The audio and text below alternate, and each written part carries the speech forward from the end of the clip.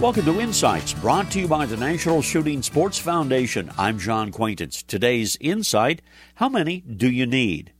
Once in a while, I've been asked about my gun collection. Mostly the question comes from somebody who is either new to shooting or someone who has no interest in firearms and is asking out of general curiosity.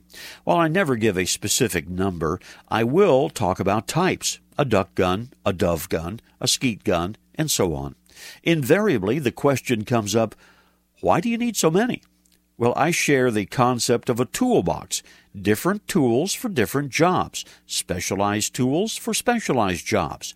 That always tends to satisfy even the non-enthusiasts, and frankly, it allows me to begin to educate another person. We often hear unflattering descriptions of people who choose to own multiple firearms. We never hear unflattering characterizations of a well-equipped mechanic or carpenter. Think about that. This reminder, join the National Shooting Sports Foundation in celebrating its 50th anniversary by visiting nssf.org/insights.